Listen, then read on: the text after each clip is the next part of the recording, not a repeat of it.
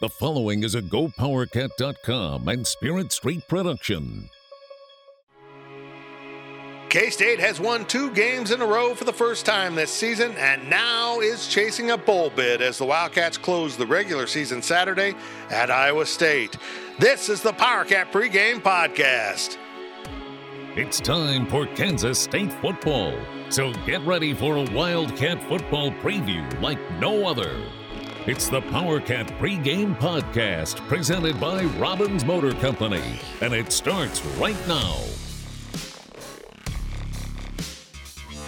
And now let's go to the Spirit Street Studios. Here's your host, GoPowerCat.com publisher, Tim Fitzgerald. Some games can surprise you by the course they take. Last Saturday's Kansas State versus Texas Tech game at Bill Snyder Family Stadium was certainly one of those. On paper, this was a game the Red Raiders should have won by a couple of touchdowns. What took place on the field was much different. K-State's defense smothered Cliff Kingsbury's potent offense. The 21-6 K-State victory represented the first time since 2006 that a Tech team had not scored a touchdown in a game. Unexpected indeed. Welcome to the PowerCat pregame podcast sponsored by Robbins Motor Company. I am GoPowerCat publisher Tim Fitzgerald, and that victory over Texas Tech put Saturday's game for the Wildcats at Iowa State in a whole new light. Now 5-6 overall, K-State can earn its 9th straight bowl bid by beating Iowa State on Saturday night in Ames. There was a time earlier this season when that seemed like a highly unlikely proposition. After all, the Cyclones under coach Matt Campbell own 2 wins over top 5 opponents this season, and up until last Saturday's loss at Texas, Iowa State was in the running for a spot in the Big 12 championship game.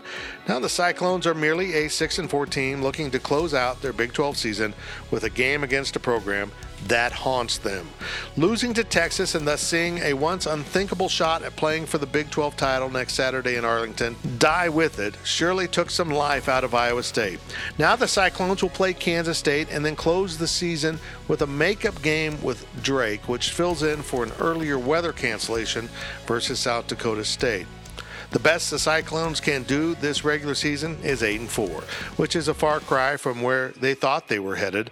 But if there's one game that can still get Iowa State's attention, it's playing Snyder's Wildcats. K-State is Iowa State's tormentor, its curse, its mountain that cannot be fully scaled. Remember last year's last-second touchdown pass from Skylar Thompson to Isaiah Zuber to beat the Cyclones. Or 2 years before in Bill Snyder Family Stadium when Paul Rhodes was the coach and his Iowa State team only needed to run out the clock to win, and then Will Geary ripped the ball from running back Mike Warren, and the Wildcats ended up winning that game. In all, it has been 10 straight victories for Kansas State over Iowa State. All but one have been decided by single digits. One can only imagine the frustration felt by all associated with Iowa State football. And now Bill Snyder and the Wildcats are coming to town, needing one more victory to go to a bowl, and knowing that no matter what the odds look like before kickoff, in the words of K-State radio football analyst Stan Weber, K-State always beats Iowa State. We will see if that holds true one more time. It's time for our first break on GoPowerCat.com's PowerCat pregame podcast, so let's hear from our friends at Robbins Motor Company, our title sponsor.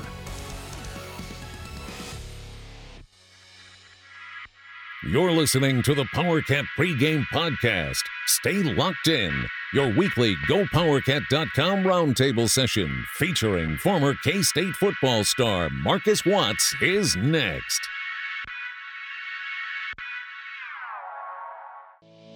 Robbins Chrysler Dodge Jeep Ram Fiat offers a wide selection of new and used cars, trucks, and SUVs at competitive prices in the Manhattan, Topeka, Emporia, and Junction City, Kansas areas.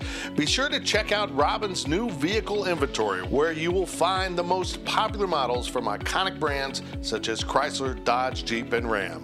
Or if you're looking to save by purchasing a pre-owned vehicle, Robbins has an updated stock of used cars in excellent condition. No matter what you are looking for, the team at Robbins Chrysler Dodge Jeep Ram Fiat will help you get behind the wheel of your dream car. And K-State fans, visit the Robbins location on Anderson Avenue in Manhattan for an exciting test drive.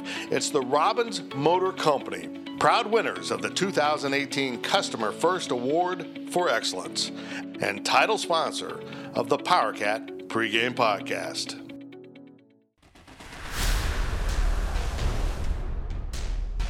Welcome back to the PowerCat pregame podcast. The Go PowerCat news team is assembling because it's time for the GoPowerCat.com roundtable session. Kansas State served up a defensive gem and beat Texas Tech 21-6 last Saturday.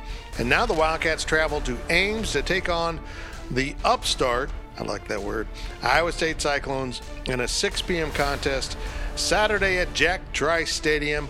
And we are here to get you prepared for the game with GoPowerCat.com's PowerCat pregame podcast, sponsored by Robbins Motor Company. And now we welcome into the show GPC Assistant Editor D. Scott Fritchen and staff writer Riley Gates. That's right, no Marcus Watts. He will join us later in the show for the breakdown, but we had a little conflict here with this part of the show. So on to the roundtable we go with our roundtable session, and the roundtable is sponsored by Blue Mark Energy. Does your company spend $4,000 or more a year on energy bills? You can reduce those costs by 25% or more and maintain the same level of service and reliability. Visit bluemark.energy for an energy savings analysis today. And now, Blue Mark Energy is the natural gas provider for the Kansas State campuses in Manhattan and Salina. Blue Mark Energy, K-State owned and K-State proud. Well, guys, welcome to the show. Let's just talk about Marcus for about 20 minutes here. Make fun of Marcus. Marcus. Just bailed on the show, yeah. Man. He'll be back for the breakdown because I need his expertise. That's fair. Because he knows football. I know talking. It's a nice combination. It is a nice combination. And he'll sneak in his prediction, too. He's got to have his opinion about that. Of course. Yep. Let's go back to that Texas Tech game. We all picked Texas Tech. And I'm still surprised. I still am surprised. Now, people get mad at me when I bring up the weather, but this isn't something I just dreamed up after this game. I've been saying this for years. I'm not a gambler, but my only one gambling thing that I truly believe in is when a warm weather team comes north and has to play in what they would consider to be really cold weather, they're going to play like crap. And that's been true. I've said that for years. I hold to that with basketball. And they don't even play outdoors. If they have to come up and get off a plane and it's 20 degrees, it just affects them mentally. Texas Tech, they tried to tough that one out. They did the anti-Mac Brown. There were no heaters and coats and peanut butter sandwiches. There were no heaters. There were no coats, which was stupid. I mean, K-State has coats. Hypothermia is a real thing. It's not a mental state of mind. You got to worry about your guys. All that said, I don't think Tech was – it just hurts to hit in the cold. We all know that. I mean, I've run into things when it's cold. Yeah. But any football player will tell you it's just as different to play in the cold. All that said, K-State's defense was fantastic, Fritch. Fantastic. The first time that Texas Tech hasn't scored a touchdown since 2006. I mean, that doesn't happen because it's chilly out. That means you did a whale of a job of taking Tech out of things that they wanted to do and confusing an inexperienced quarterback. And all of a sudden, Blake Seiler with Brian Norwood at his side has a pretty darn good defense, which is amazing considering most of the injuries on this team have been on that side of the ball. They're running low on players, and they're getting it done. Let's go back to 2003 really quick. That was the last time. That 2003 Big 12 championship game, that was the last time that K-State had gone against a team averaging more than 40 points a game and has held them to single digits. Wow. Amazing. I'm amazed how you found that stat. It's also the fewest yards K-State's allowed since 2003 season. I believe it was against Iowa State. Texas Tech had 181 yards against K-State. Let's go back for a moment. The first two drives, Texas Tech totaled 93 yards. The rest of the game, Texas Tech totaled 88 yards. How about that for defense? That's amazing. Wow. That's some old school, dare I say, lynch mob stuff. Yeah, that's old school K-State defense. How many times would we see, just like Texas Tech, they had 4 drives, that netted negative yards. How many times over the years in the early 2000s and in the 1990s did we see K-State defenses be able to take over a game? The opponent really didn't know where to hit them. Each time they get on the field, they're coming back off to the sideline because the Kansas State defense did its job. By the end of the game, Tech's offense was inept. They were confused. They didn't want anything to do with K-State. As a Tech fan, you had to be watching that going, what the heck is going on here? They were just done. They were folded up their tents. They wanted to go home. They wanted a peanut butter and jelly sandwich. Riley, for me, and I'll talk to Marcus about this later in the show, for me, despite all the things that the defense did, the turning point in the game was really not that big a play on the scoreboard, but when Brock Monty blocked that punt, and it goes through the back of the end zone, and it turns the score to 15-6, 9 points.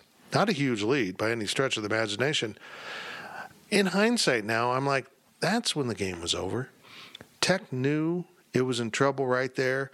And K-State, the sidelines was like, oh, we made a play in special teams. Here we go. This is old K-State. This is what we do. Because it's been so bad in special teams. And all of a sudden, it wasn't even a punt block. You know, that's not what was called. Monty made that play on his own. He got around the blocker. It was a rugby-style guy. He got his hand perfectly placed in the launch zone of the punt and got his hand on it. And that was it. That was it for me. I feel like Tech just folded up right then, and K-State knew it was going to win. Oh, yeah, no doubt. That's one of those plays, like, we've always sat here and said, can K-State get a touchdown non-offensively, whether it's a kick return, a punt return, something like that. And that's what you needed. You needed something special to happen in that game to really kind of cement that, because even though Texas Tech had played really bad up to that point, at least I was sitting there, and I have a feeling everybody else is sitting there thinking, okay, well, eventually the Tech offense is going to do what the Tech offense does, and even K-State's lead is going to go away very quickly. But obviously a play like that dramatically changes things, because then Tech doesn't get a chance to get a 3-and-out, and you get 2 points, and then you get the ball, and suddenly things are just completely going your way. So I thought that was, like you said, a huge turning point. It definitely meant something along the way, and a heck of a play by Brock Monty. A guy that has been playing special teams for some time now, but really hadn't made plays, really hadn't been in on a lot of things. And when it mattered, he came up, he made a big play like that. And it did give you that feeling that, okay, I think K-State's probably going to win this one. Yeah, it was enormous. And, D. Scott, as I look back at the game, Alex Barnes ran for, 130-something.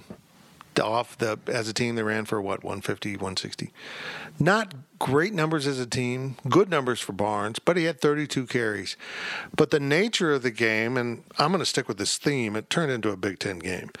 Good defense, low scoring, 150 yards on the ground felt like a lot. 130 by one running back felt like domination, and it really wasn't.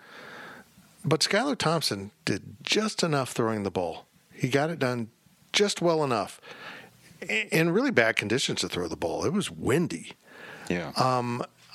If Skylar and Alex can put that together in the future here in this game, K-State might have something cooking, even at 350 yards of offense, which isn't very good. No, not at all. But you bring up an excellent point. It's what Kansas State's offense has tried to do, which is to have some degree of balance, and they've been all over the place, all over the board this year. They've either been able to pass more times than not, though it's been with the run. But what got it for me was this K-State's first score when Skylar Thompson found Malik Knowles in the red zone for a red zone touchdown. Fitz, that was the first red zone touchdown pass K-State had since against South Dakota in the season opener. So it had been quite a while. But I thought that he was able to get some confidence.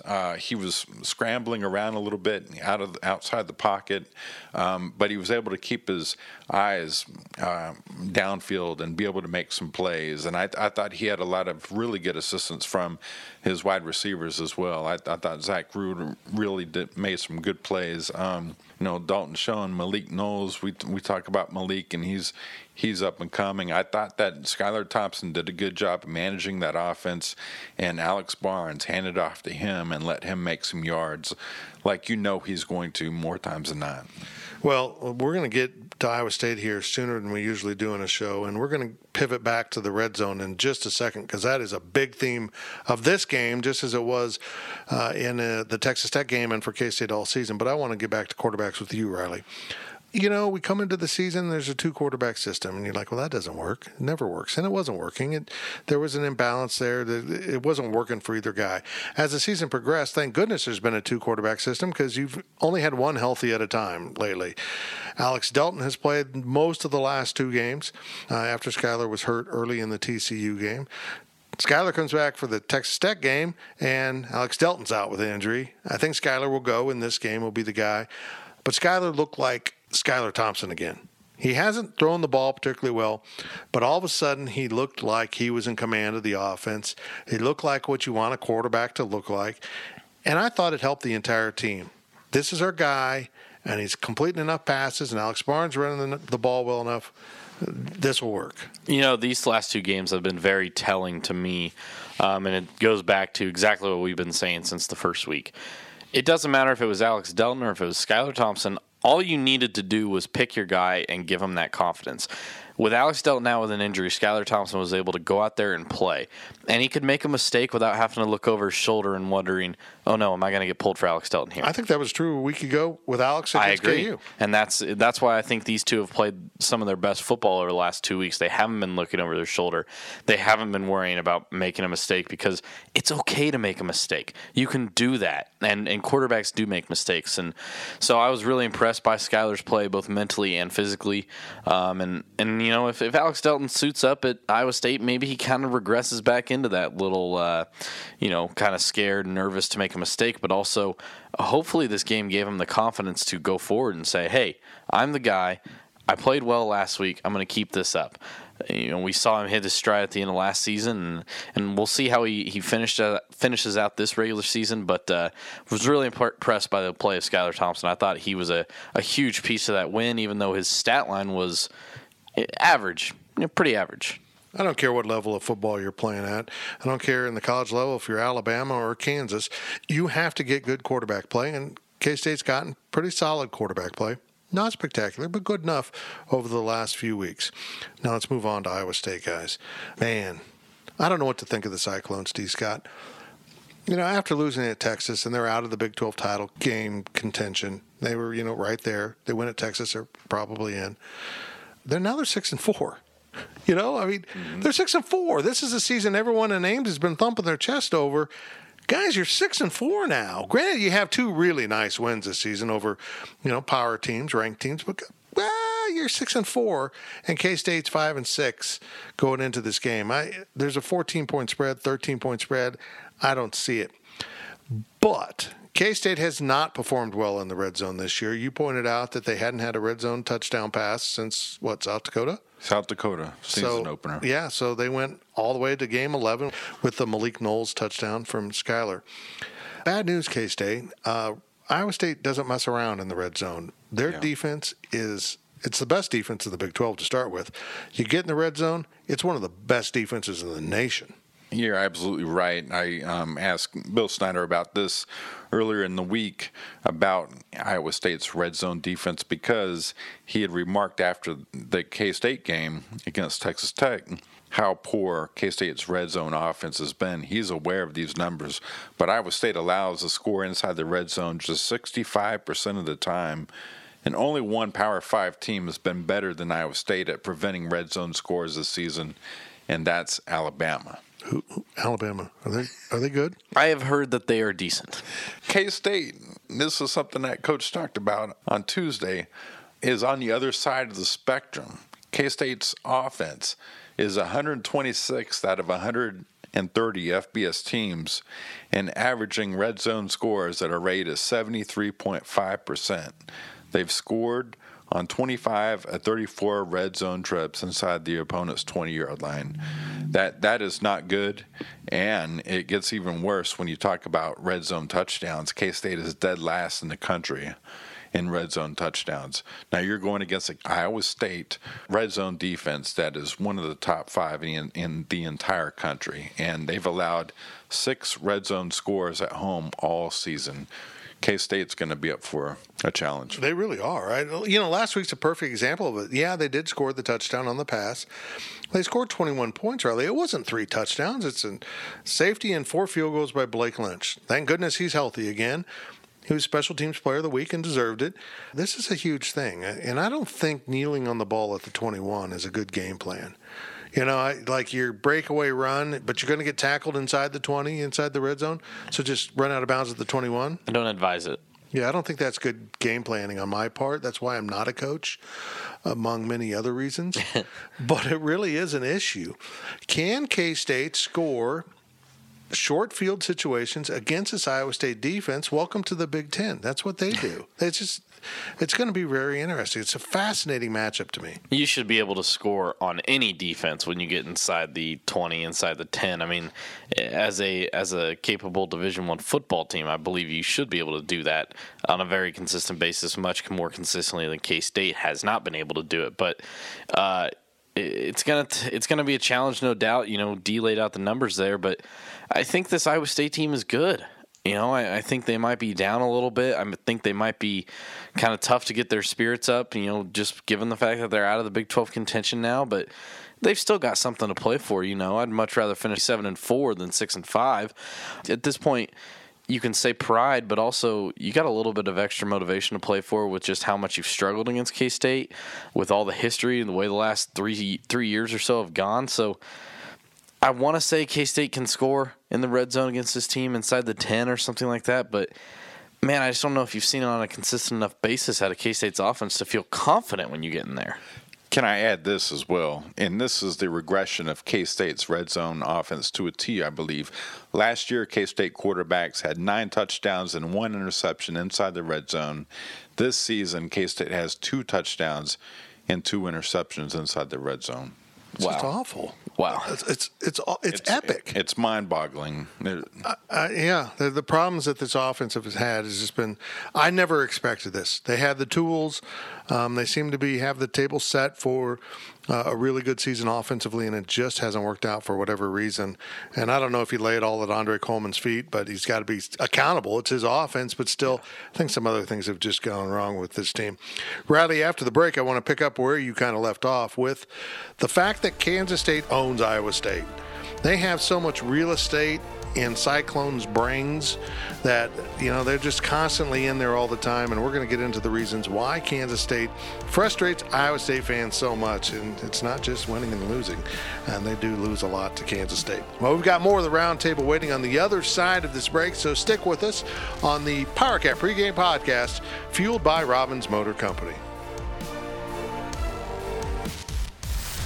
All they do is cover Kansas State sports.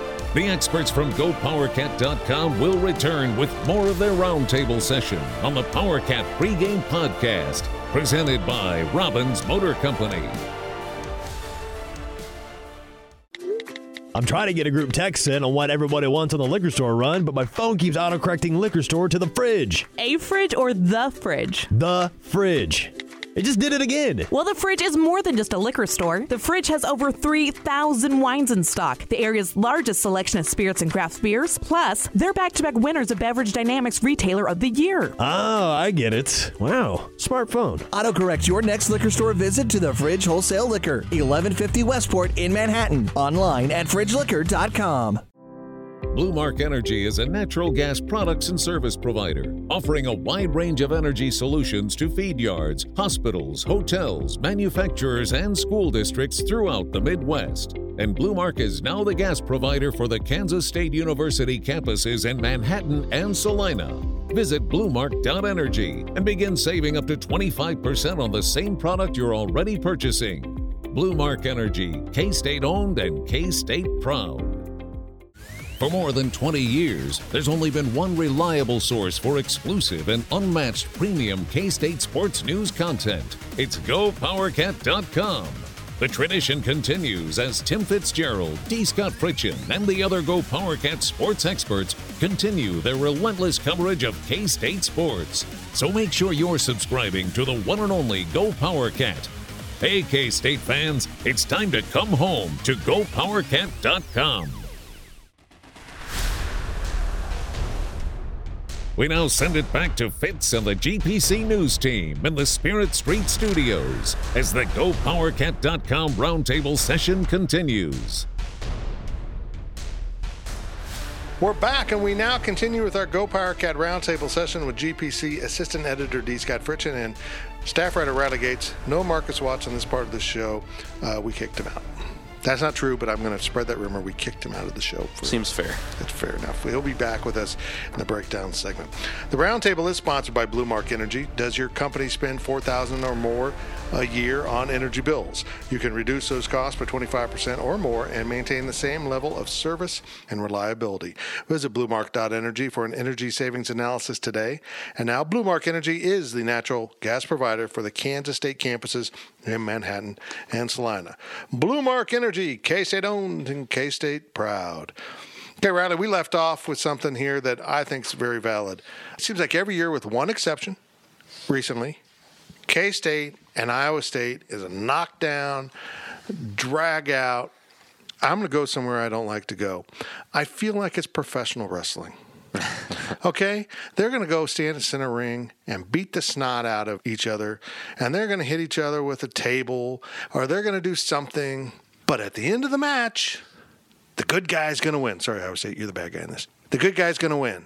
The ref will screw up and miscount or get distracted, and all of a sudden K-State comes off the top turnbuckle, hits Iowa State right in the head, and Iowa State loses. It's got to feel that way to them.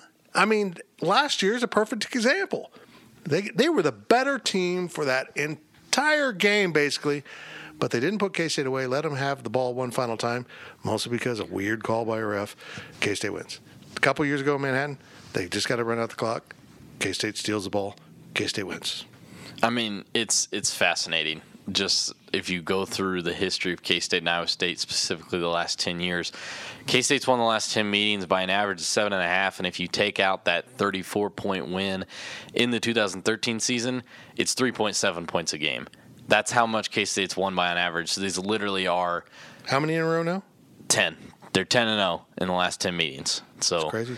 There you have that. That's K-State's obviously the most dominant team in the series recently, but to me, it's more about just how crazy it is, how back and forth it is. 2015, Iowa State can literally run the clock out or, down to about 8 seconds. Well, poor coaching, poor ball handling skills, things like that, result in K-State coming away with a win. And Will Geary being a badass. He ripped the guy's arm out of his socket to get the ball. That's just not right, Will. Apologize. The guy's never been the same since. 2016, K-State builds a huge lead, and then in the second half, Iowa State rallies back, and, if they get a lucky bounce on the onside kick, who knows what happens. And then obviously last year, we know how Skylar Thompson manufactured that game-winning drive with, not much time left on the clock. So it's just a fascinating series to me. It's something that is so hotly contested, and these are two fan bases, two programs that are very similar in a lot of aspects, but when they get together, man, it's like K-State and KU in basketball. They just don't like each other, and they want to beat each other so bad. I'm very excited to see how this weekend plays out and, just how intense this battle really is. That's a funny comparison you make, because if you talk about KU, K-State basketball, man, K-State fans hate KU. And I kind of feel like KU is like, whatever. Yeah, we're going to win. Whatever. That's the way this series is. Iowa State fans now are obsessed with Kansas State because they think Bill Snyder's cheating. They just can't figure out how this is happening, that Bill Snyder always beats their coach no matter who it is, and they're really frustrated. In K-State's like, we win. Who cares? D-Scott, I think Saturday's going to be different. I'm not saying K-State's going to lose. I just feel like something's different about this.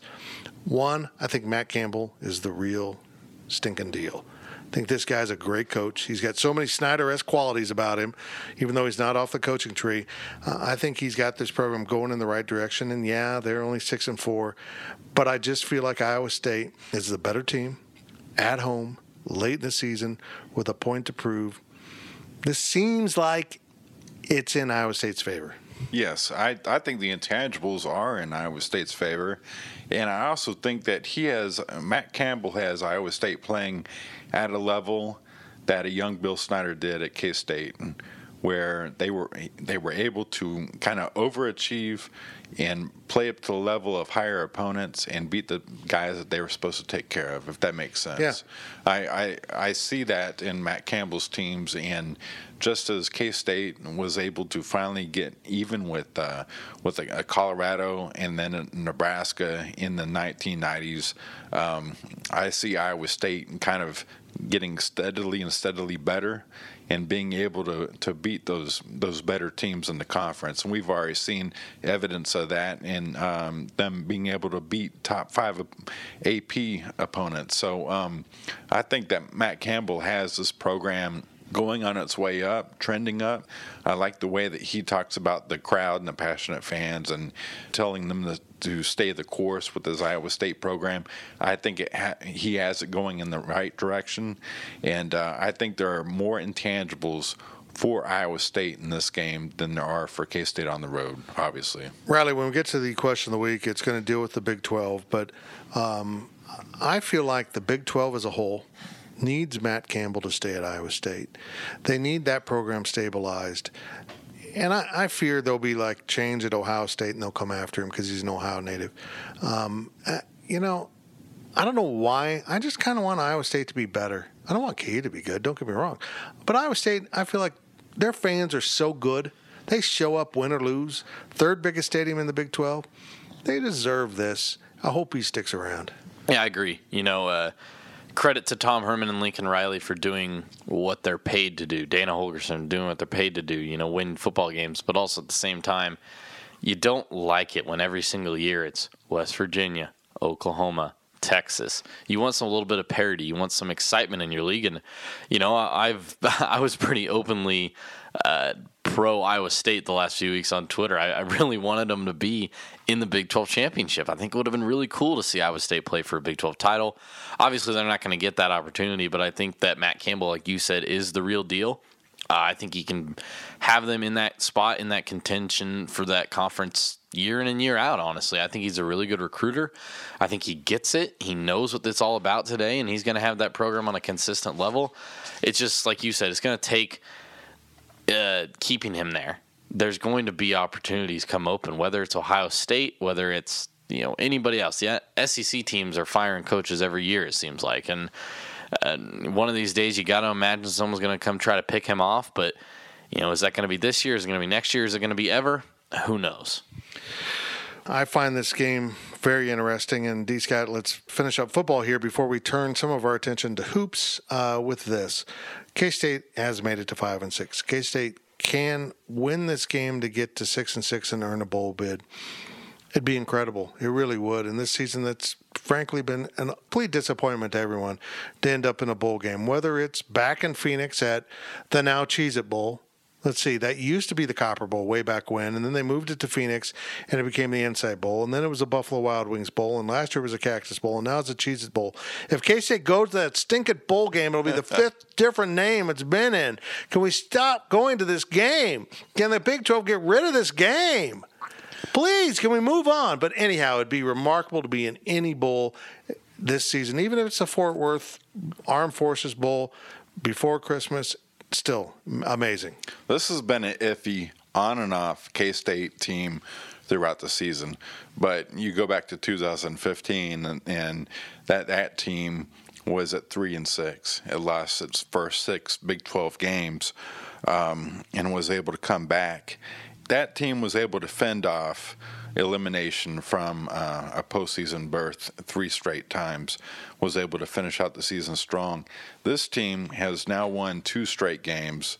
Let's see what they're able to do against Iowa State. If they are able to get a win, it'll just be another feather in the cap of Bill Snyder and this Wildcats program. Yeah, really cool. It would be pretty amazing. Okay, we got to talk about basketball because fans are fired up for basketball, and I get it, Riley. You're a basketball beat writer. K-State is ranked 12th in the nation.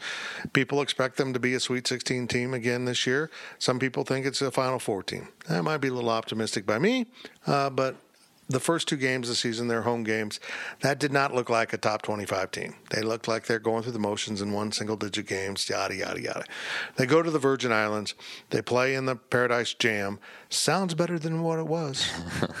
So it shouldn't rain indoors on a basketball court. I'm just saying. I'm just throwing that out there. Just a good thought. And it should be on a TV channel that people can not pay an arm and a leg to watch. Anyhow.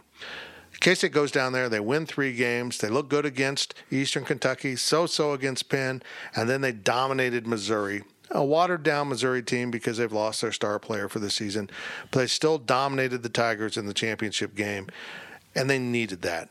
I don't care if it was a watered-down field. They just needed to win an early season tournament to kind of lift their spirits as a program. Yeah, it's kind of crazy to think about that K-State has not won a tournament championship under Bruce Weber until this one. They've come close. They've had multiple trips to a tournament championship game, but they just hadn't got it done. Finally, they get it done. Now, if you want to sit here and clamor about the difficulty of this tournament and claim that there's a bunch of really good teams, I'm sorry. You can probably make a decent argument, but it's not very good. Yes, Penn was in the NCAA tournament last year, but somebody has to win the Ivy League, okay? Somebody has to come out of that. And so that's decided, by the way, by an algebra test, not basketball. Oh, really? Yeah, that's how they do that. Yeah. Kansas State played really well. And I think that had they played better teams, they still might have won those games. Outside of the first half against Penn, I thought Kansas State played some pretty good basketball all around.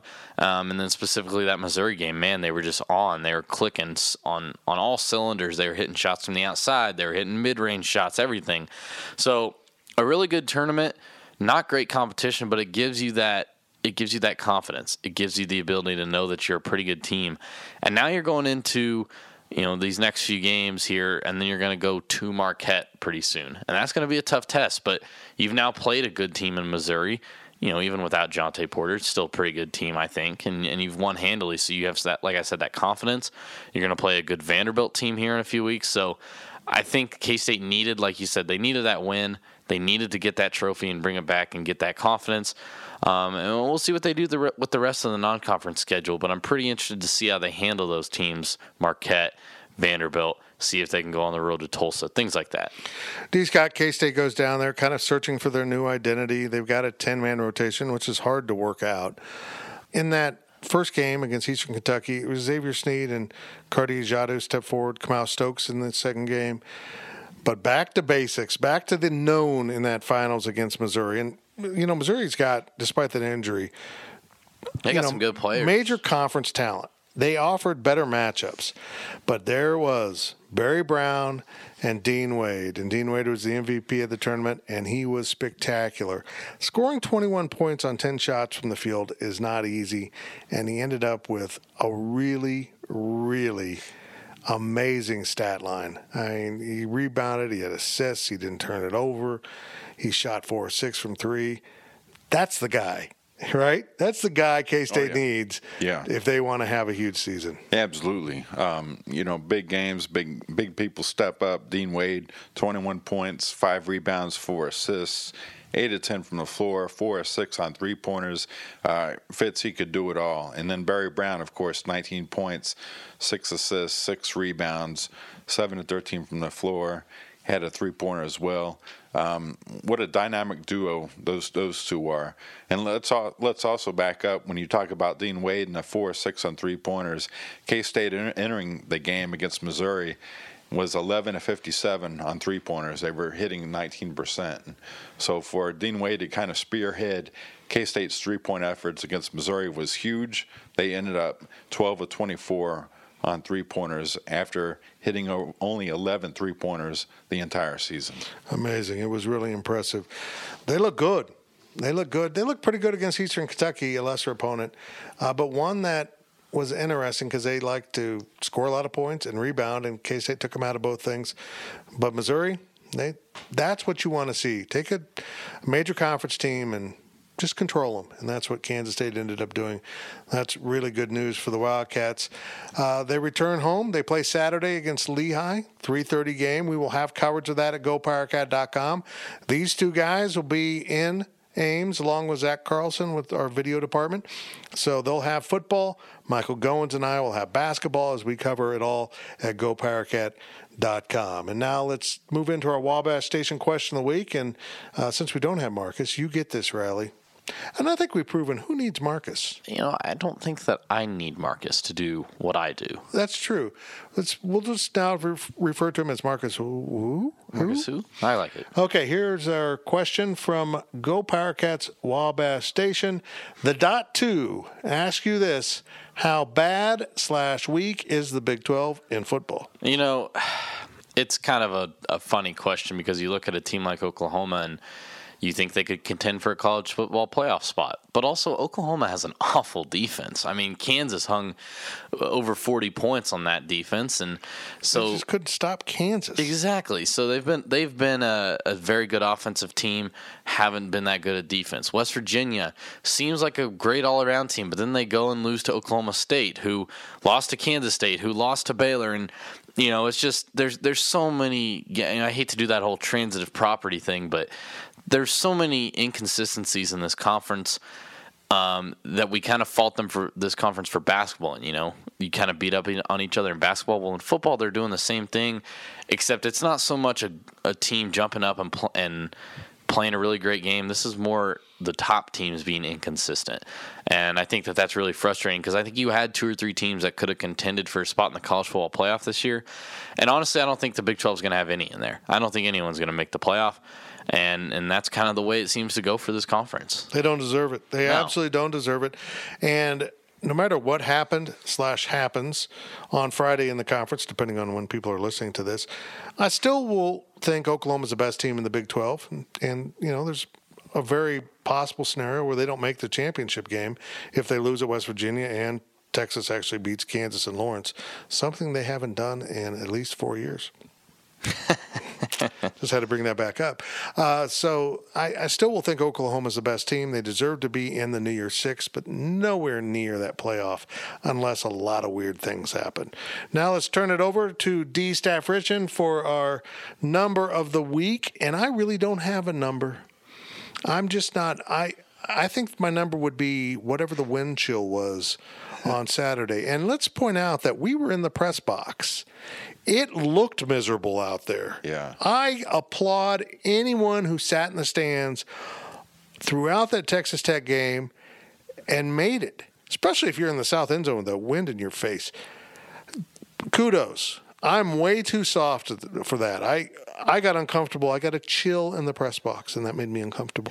When the players went around the stadium to slap hands with the fans after the game, I checked, and there was a 17-degree wind chill at that point. And it felt worse than that. It honestly felt awful. I mean, that north wind was almost moist, and it just kind of stuck to it. It was horrible. It's horrible. Good job, fans. There weren't a ton of people there, but you know what? This is a weird season. You started off with a game that was so unbelievably hot that you didn't expect it. And this one you go to, and it's in the 30s, and you don't expect it to be that miserable, and it was. It's been a weird year. I hope you got a weird number of the week. I do. 2005. That's the last time Bill Snyder had a 5-win season. And the Wildcats suffered a devastating November loss in Ames in 2005. Bill Snyder retired shortly after. Since then, Snyder hasn't lost in Ames, and he's won more than 5 games every season. Could that mean what he's kind of alluding to there, Riley? Not sure. Well, we will see how this game comes out. It's K-State and Iowa State, 6 p.m. Saturday at Jack Trice up in Ames. Not supposed to be as cold as we feared. I kind of thought, it'd be like playing in the Arctic. Yeah, let's give it time. Let's see how it goes out. It'll be dark. It'll be cold. Yeah, it's Ames. It could have a blizzard at any moment. And we're talking June. They could do that.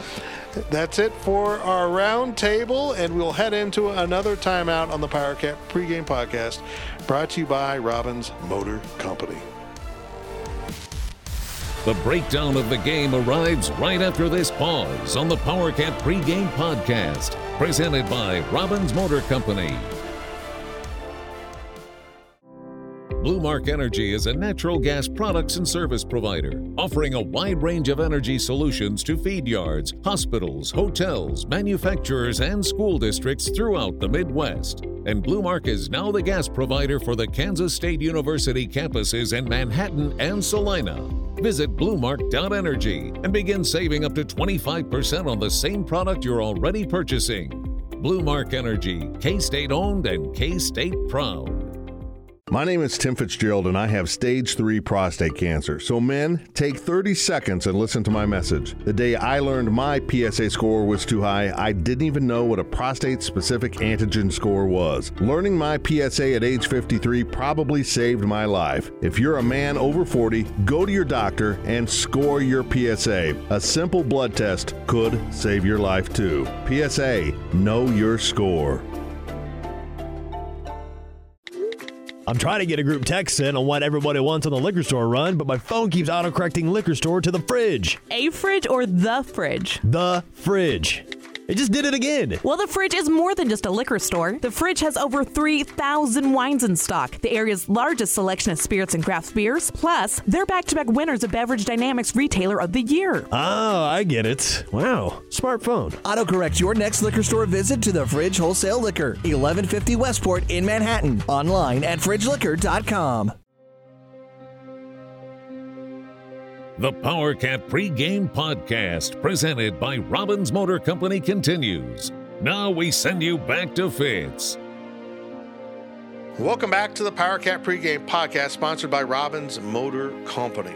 It's now time for your update on Kansas State football recruiting. When Arlington, Texas cornerback William Jones decommitted from TCU on October 15th, Kansas State wasted no time letting the 2019 defensive back know that they still had an opening for his talents. Fast forward to 4 weeks and it appears Jones may be trending towards a flip from one Big 12 purple to another. After the cornerback and his parents made an official visit to Manhattan for last Saturday's Texas Tech game. A future business major, the 5'9" defender said he'd give his visit to Kansas State a 10 on a scale of 1 to 10, despite the bone-chilling cold weather.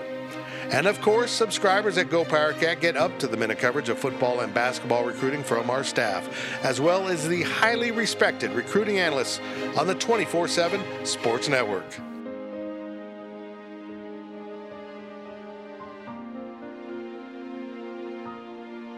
And now it's time to break down the game between the Wildcats and Cyclones. Joining you once again, it's Go PowerCat football analyst Marcus Watts. Kansas State and Iowa State kick at 6 p.m. at Jack Trice Stadium in Ames. The game will be televised on FS1. And now it's time for our breakdown session as the Cats and Cyclones meet in the Wildcats' regular season finale. And of course, to help me out with this breakdown of the game is Go PowerCat football analyst and former K-State safety Marcus Watts. Marcus, this is an intriguing game for a number of reasons. One, of course, K-State's trying to get to bowl eligibility, which is an amazing feat. Once again, this team continues to get better in the last half of the season, as we've noted. And Iowa State had a chance to be in firm control of playing in the Big 12 championship and then lost and really kind of got pushed around at Texas. So that is off the table for the Cyclones.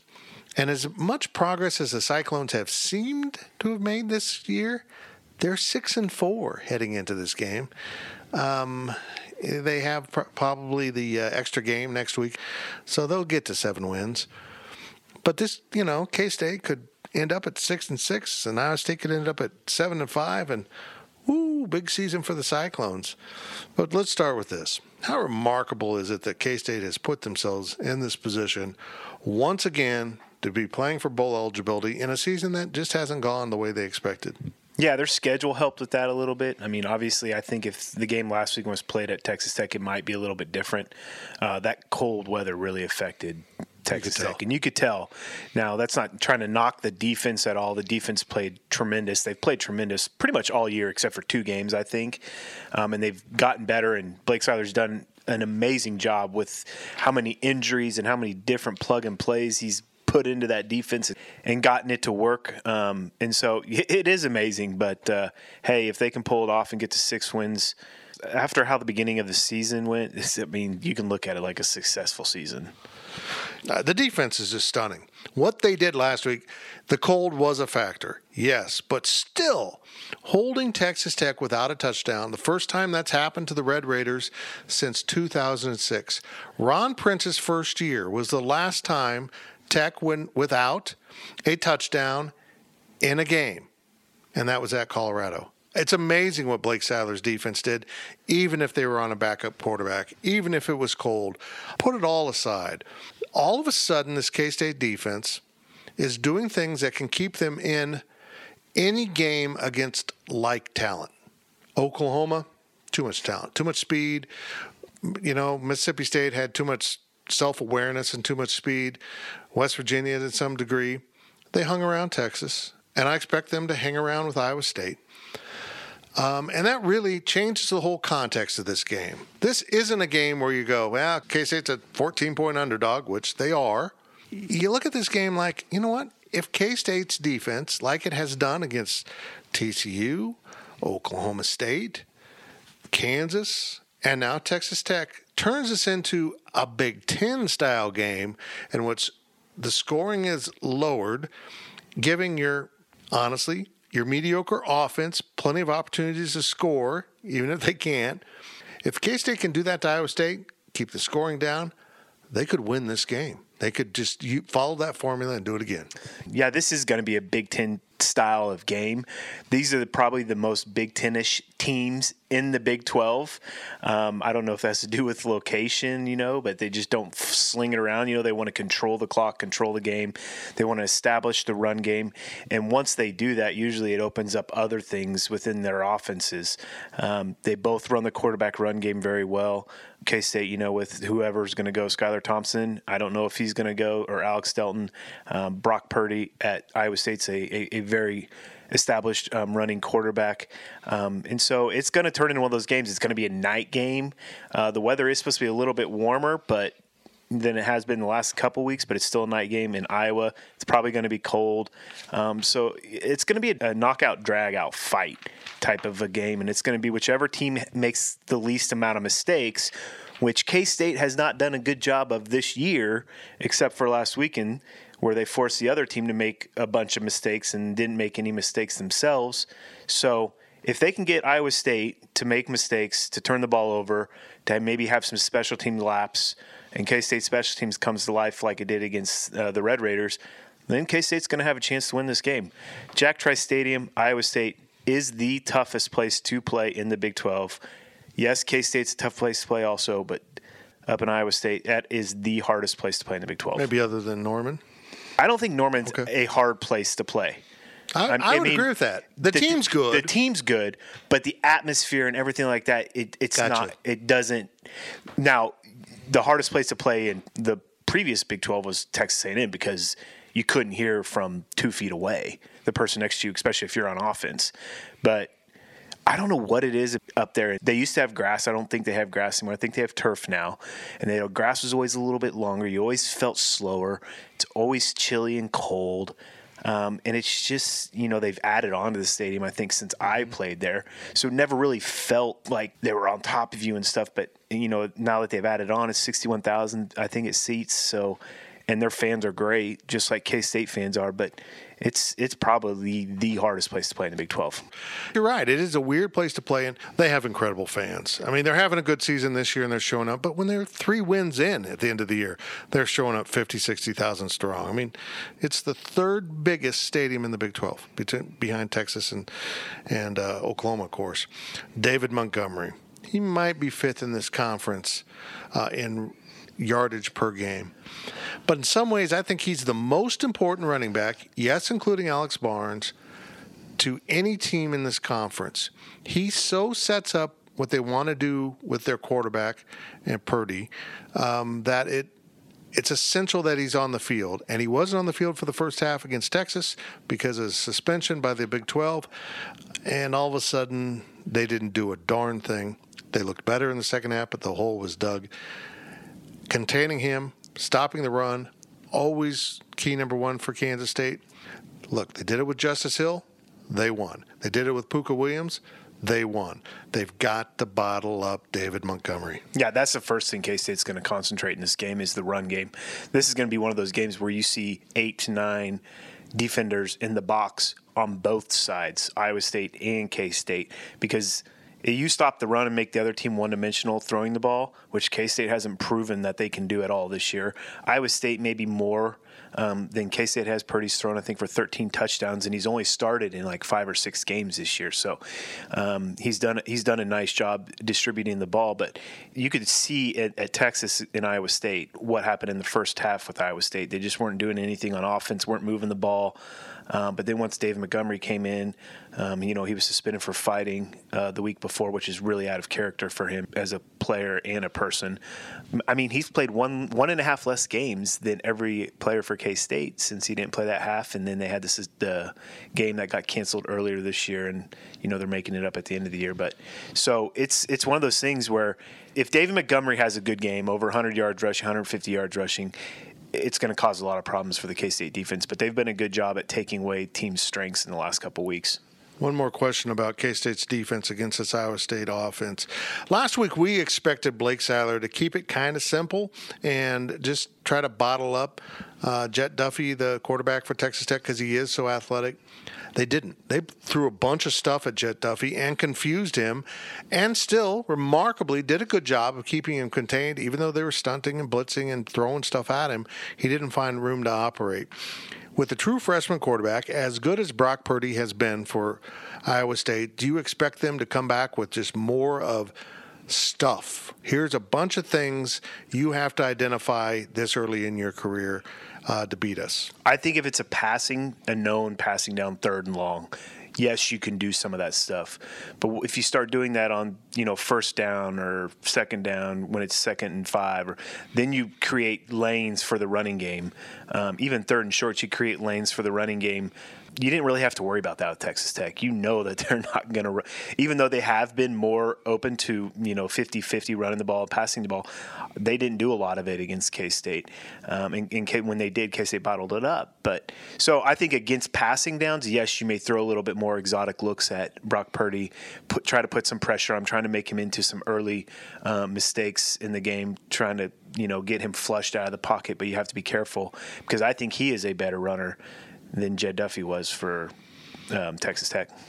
Okay, Iowa State's defense. We talk about the offense. They've certainly got some personalities that jump out at you, some guys that can really play, and Purdy is, obviously a good talking point.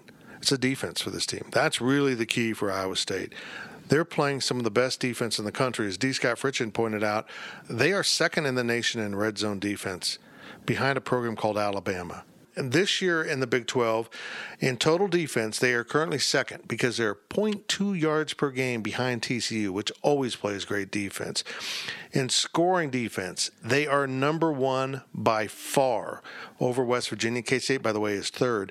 And K-State, on average, is giving up 3 more points a game than Iowa State. They're holding opponents to 3 touchdowns, essentially. Oh, and by the way, they're number 1 in rush defense. So taking away Alex Barnes won't be something probably they have to commit a bunch of resources to do. They're just good at it. This means to me that the quarterback, whether it's Skylar Thompson or Alex Delton, we probably expect Skylar to be out there, is going to have to go to the air and be effective in this game. Saw some signs of that, possibly against Tech in bad conditions. But is K-State's offense good enough to overcome the best defense in my book in the Big 12? If K-State doesn't establish the run game and doesn't have a successful day running the ball, I don't think the offense will be able to score enough points to win this game. I think it's going to be a close game, but I think it's going to be like the first 1 to 20 is going to win this game. And I just don't know if – they did it against Texas Tech, but that's not really saying much against a Texas Tech whose defense has always been suspect. I just don't know if they can. Now, could they come out and score 40? I mean, who knows, I guess. But they haven't proven it at all this year that they can, put a lot of points on the board. And I think it's going to be one of those games where it's 24-20. It's going to be one of those close games. The first person who gets 20 is probably going to win it. So can this offense find something in the passing game or, have a big day of total yardage? Yeah, they can, but they haven't shown it yet this year. Well, they're going to have to get help from the defense, maybe scoring some points, and certainly from special teams, and that has been a problem. But I think the most crucial play in last Saturday's game, and even though it only put K-State up by 9, it only scored 2 points, is when Brock Monty came through, and it wasn't on a block punt attempt. I mean, he just played it perfectly, got a hand up, blocked a punt on Tech, it went through the back of the end zone, 2 points. That changed the entire emotion of the game. Tech knew it was in trouble, and it's like a giant burden had been lifted off of K-State's shoulders. We made a special teams play. And I thought the game was, in hindsight, over right then at that point. Even though it was 9 minutes to go in the third quarter, only 9 points, it just felt like now, looking back, it was done.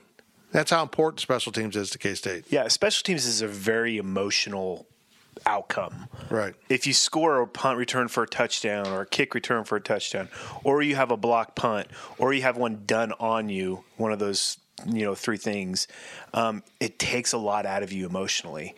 Defense and offense, there's always a chance for somebody to score. You think in special teams that's not going to happen. You're just going to punt it and get down there and tackle. Defense is ready to go. Well, if you have a block punt, then it's that quick change of possession, or turnover, whatever. Then the offense got to go back out there, defense got to go back out there. So it's a very emotional thing. Even the crowd gets a little bit more riled up when you have a long punt return, kick return, or a block punt, and so it can flip a game in a heartbeat. And that's why K-State's been so successful. And, a lot of it, they play great offense and have played great defense, but the special teams has been the key to Coach Schneider's success over his 20-some years of coaching here. Thank you, Marcus. And for the second week in a row, Coach Bill Snyder refused to give the media access to players at Tuesday's weekly press conference. And with the team, the basketball team in the Virgin Islands, this week we don't have an interview segment again. That's okay. Marcus and I just talked a lot. So we'll be right back on the other side of this break as we continue our preview of Kansas State's football game at Iowa State against the Cyclones. What are the keys to a Wildcat victory? And what are our experts' predictions? It's next on the PowerCat pregame podcast, presented by Robbins Motor Company. I'm trying to get a group text in on what everybody wants on the liquor store run, but my phone keeps autocorrecting liquor store to the fridge. A fridge or the fridge? The fridge. It just did it again. Well, the Fridge is more than just a liquor store. The Fridge has over 3,000 wines in stock, the area's largest selection of spirits and craft beers. Plus, they're back-to-back winners of Beverage Dynamics Retailer of the Year. Oh, I get it. Wow. Smartphone. Autocorrect your next liquor store visit to the Fridge Wholesale Liquor, 1150 Westport in Manhattan. Online at fridgeliquor.com. Blue Mark Energy is a natural gas products and service provider, offering a wide range of energy solutions to feed yards, hospitals, hotels, manufacturers, and school districts throughout the Midwest. And Blue Mark is now the gas provider for the Kansas State University campuses in Manhattan and Salina. Visit bluemark.energy and begin saving up to 25% on the same product you're already purchasing. Blue Mark Energy, K-State owned and K-State proud. For more than 20 years, there's only been one reliable source for exclusive and unmatched premium K-State sports news content. It's GoPowerCat.com. The tradition continues as Tim Fitzgerald, D. Scott Fritchen, and the other GoPowerCat sports experts continue their relentless coverage of K-State sports. So make sure you're subscribing to the one and only GoPowerCat. Hey, K-State fans, it's time to come home to GoPowerCat.com.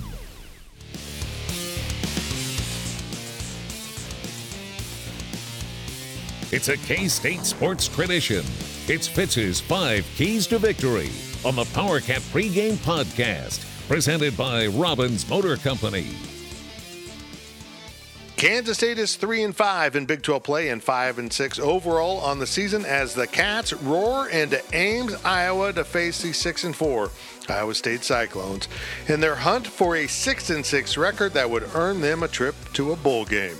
K-State and Iowa State kick at 6 p.m. Saturday at Jack Trice Stadium. The game will be televised on FS1. I'm GoPowerCat publisher Tim Fitzgerald, and now it's time for my Keys to the Game. Our Keys of the Game are sponsored by Tanner's Bar and Grill in Aggieville. Great food, friendly service, and the best place to watch sports in Manhattan. Can be found at Tanner's. You've got time for one final at Tanner's.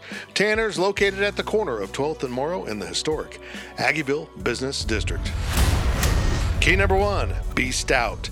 We start our keys with the defensive side of the football because if Kansas State wants to win at Iowa State, then the defense will need to offer another sterling effort to suppress the offensive weapons belonging to the Cyclones. K-State's defense, with a couple of notable exceptions, has been really good in conference play, and that needs to continue.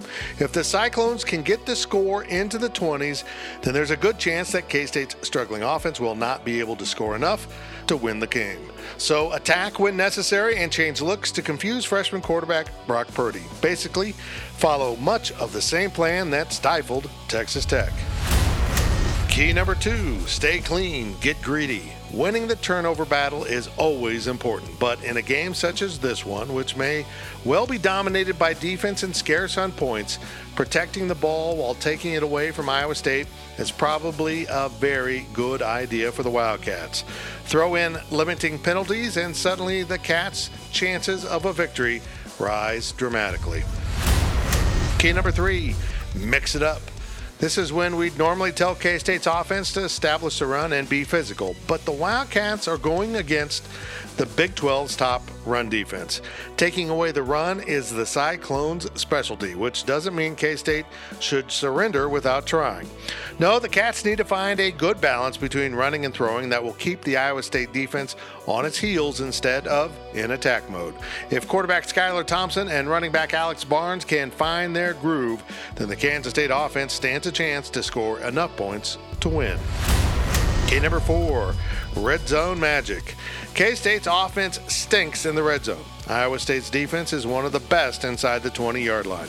The numbers throughout the season do not bode well for the Wildcats' offense, but when they get the ball close to the end zone, they need to score touchdowns, not settle for field goals. It may take some play calling creativity, but find something that works.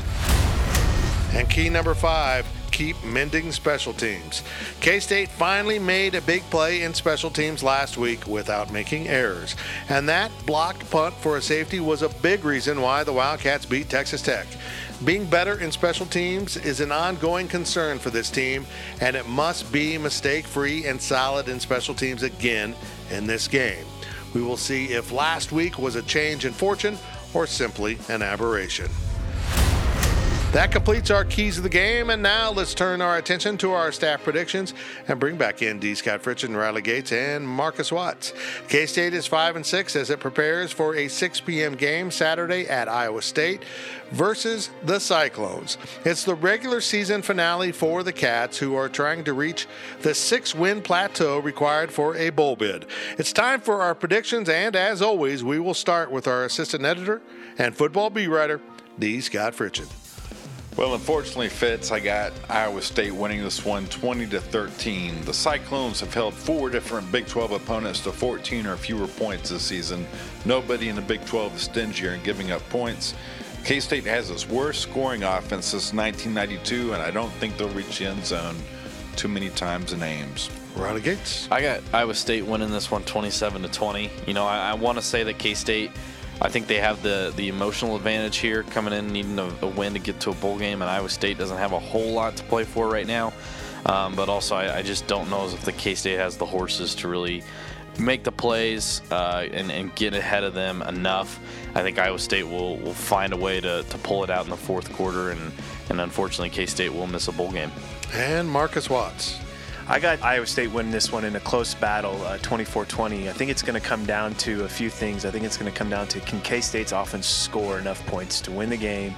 And does the defense continue its dominance? Now, I think the defense will have some success against Iowa State. I just don't think K-State's offense can score enough in an away game to get it done.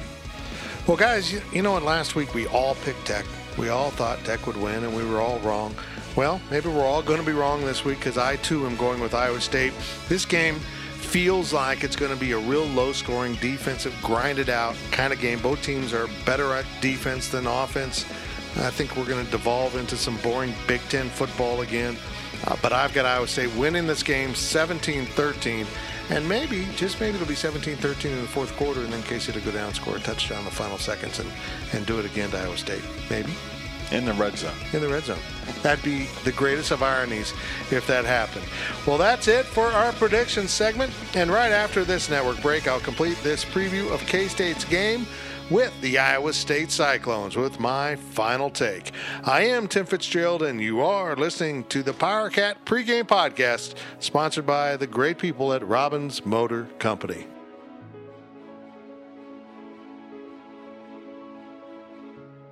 He's been covering K-State sports for more than 30 years. The PowerCat pregame podcast continues with Fitz's final take. The dedicated team of automotive professionals at Robbins, Chrysler, Dodge, Jeep, Ram, Fiat are here to help you throughout the entire car buying process. The Robbins vehicle sales team will match you with a vehicle that suits your lifestyle and budget, while the experts at the Robbins Automotive Financing Department will help you understand all of your auto loan and car lease options. If you have any questions about the cars, trucks, or SUVs in their vehicle inventory, give Robbins a call at its location on Anderson Avenue in Manhattan. And at Robbins Chrysler, Dodge, Jeep, Ram, Fiat, you can get your vehicle serviced at their state-of-the-art automotive center. Bring your vehicle in for a quick oil change and inspection, or make an appointment for advanced engine repair or bodywork. It's the Robbins Motor Company, proud winners of the 2018 Customer First Award for Excellence and title sponsor of the PowerCat pregame podcast.